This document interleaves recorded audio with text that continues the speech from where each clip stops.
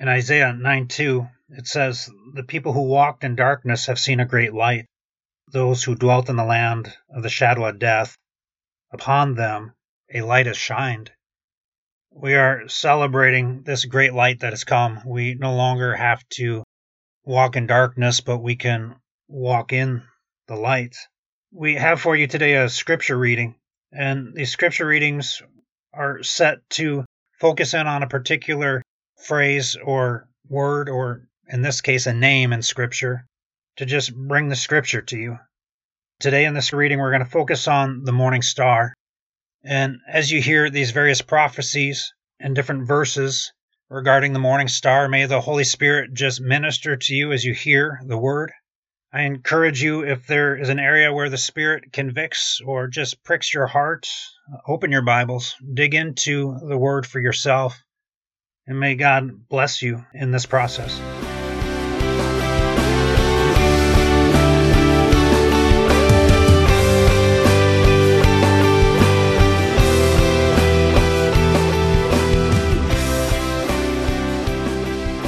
Isaiah 9, 1-7. Nevertheless, the gloom will not be upon her who is distressed. As when at first he lightly esteemed the land of Zebulun and the land of Naphtali, and afterward more heavily oppressed her, by the way of the sea beyond the Jordan, in Galilee of the Gentiles. The people who walked in darkness have seen a great light. Those who dwelt in the land of the shadow of death, upon them a light has shined. You have multiplied the nation and increased its joy. They rejoice before you according to the joy of the harvest, as men rejoice when they divide the spoil. For you have broken the yoke of his burden, and the staff of his shoulder, the rod of his oppressor, as in the day of Midian, for every warrior's sandal from the noisy battle, and garments rolled in blood, will be used for burning, and fuel for the fire. For unto us a child is born, unto us a son is given, and the government will be upon his shoulder, and his name will be called Wonderful, Counselor, Mighty God, Everlasting Father, and Prince of Peace. Of the increase of his government and peace there will be no end, upon the throne of David and over his kingdom, to order it and establish it with judgment and justice from that time forward, even forever. The zeal of the Lord of hosts will perform this. Isaiah 9, 1-7. 2 Peter chapter 1, verse 16. For we did not follow cunningly devised fables, when we made known to you the power and coming of our Lord Jesus Christ, but were eyewitnesses of his majesty. For he received from God the Father honor and glory, when such a voice came to him from the excellent glory, "This is my beloved Son, in whom I am well pleased." And we heard this voice which came from heaven, when we were with him on the holy mountain.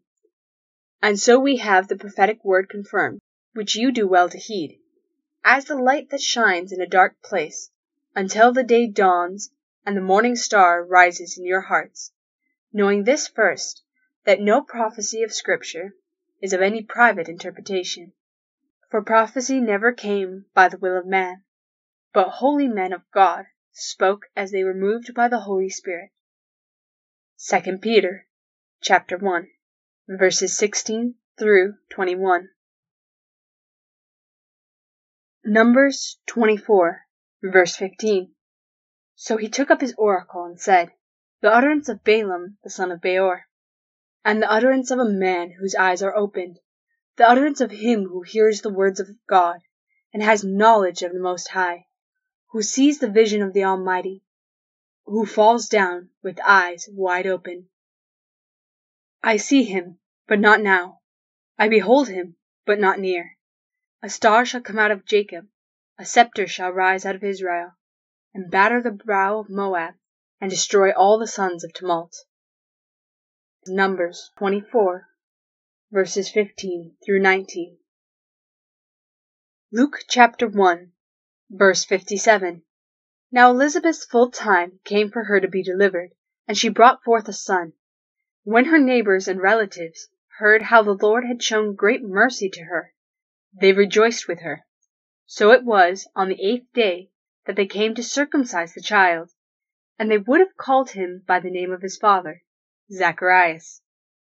His mother answered and said, "No, he shall be called John." But they said to her, "There is no one among your relatives who is called by this name." So they made signs to the father what he would have him called.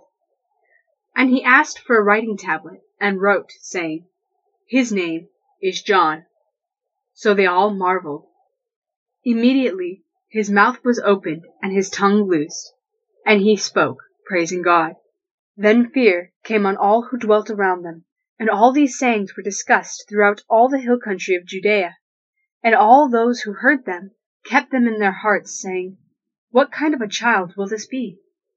And the hand of the Lord was with him. Now his father Zacharias was filled with the Holy Spirit, and prophesied, saying, "Blessed is the Lord God of Israel, for he has visited and redeemed his people, and has raised up a horn of salvation for us in the house of his servant David, as he spoke by the mouth of his holy prophets, who have been since the world began, that we should be saved from our enemies, and from the hand of all who hate us, to perform the mercy promised to our fathers, and to remember his holy covenant, the oath which he swore to our father Abraham, to grant us that we, being delivered from the hand of our enemies, might serve him without fear, in holiness and righteousness before him all the days of our life. And you, child, will be called the prophet of the highest, for you will go before the face of the Lord to prepare his ways, to give knowledge of salvation to his people, by the remission of their sins, through the tender mercy of our God, with which the dayspring from on high has visited us, to give light to those who sit in darkness and the shadow of death, to guide our feet in the way of peace." So the child grew and became strong in spirit, and was in the deserts till the day of his manifestation to Israel. That was Luke chapter 1, verse 78. Revelation chapter 2, verse 18 says, "And to the angel of the church in Thyatira write, These things says the Son of God, who has eyes like a flame of fire, and his feet like fine brass. I know your works, love, service, faith, and your patience. And as for your works, the last are more than the first. Nevertheless, I have a few things against you, because you allow that woman Jezebel, who calls herself a prophetess, to teach and seduce my servants, to commit sexual immorality, and eat things sacrificed to idols. And I gave her time to repent of her sexual immorality, and she did not repent.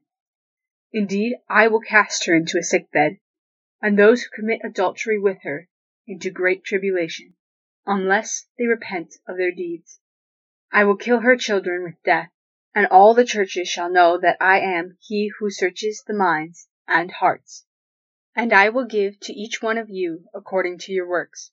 Now to you I say, and to the rest in Thyatira, as many as do not have this doctrine, who have not known the depths of Satan, as they say, I will put on you no other burden, but hold fast what you have till I come. And he who overcomes and keeps my works until the end, to him I will give power over the nations. He shall rule them with a rod of iron. They shall be dashed to pieces like a potter's vessel, as I also have received from my Father. And I will give him the morning star. He who has an ear, let him hear what the Spirit says to the churches." Revelation chapter 2, verse 18 through 28. Chapter 22 of Revelation, verse 12. "And behold, I am coming quickly, and my reward is with me, to give to everyone according to his work. I am the Alpha and the Omega, the beginning and the end, the first and the last. Blessed are those who do his commandments, that they may have the right to the tree of life, and may enter through the gates into the city. But outside are dogs and sorcerers, and sexually immoral, and murderers, and idolaters, and whoever loves and practices a lie. I, Jesus, have sent my angel to testify to you these things in the churches. I am the root and offspring of David, the bright and morning star. Revelation 22, verse 12 through 16.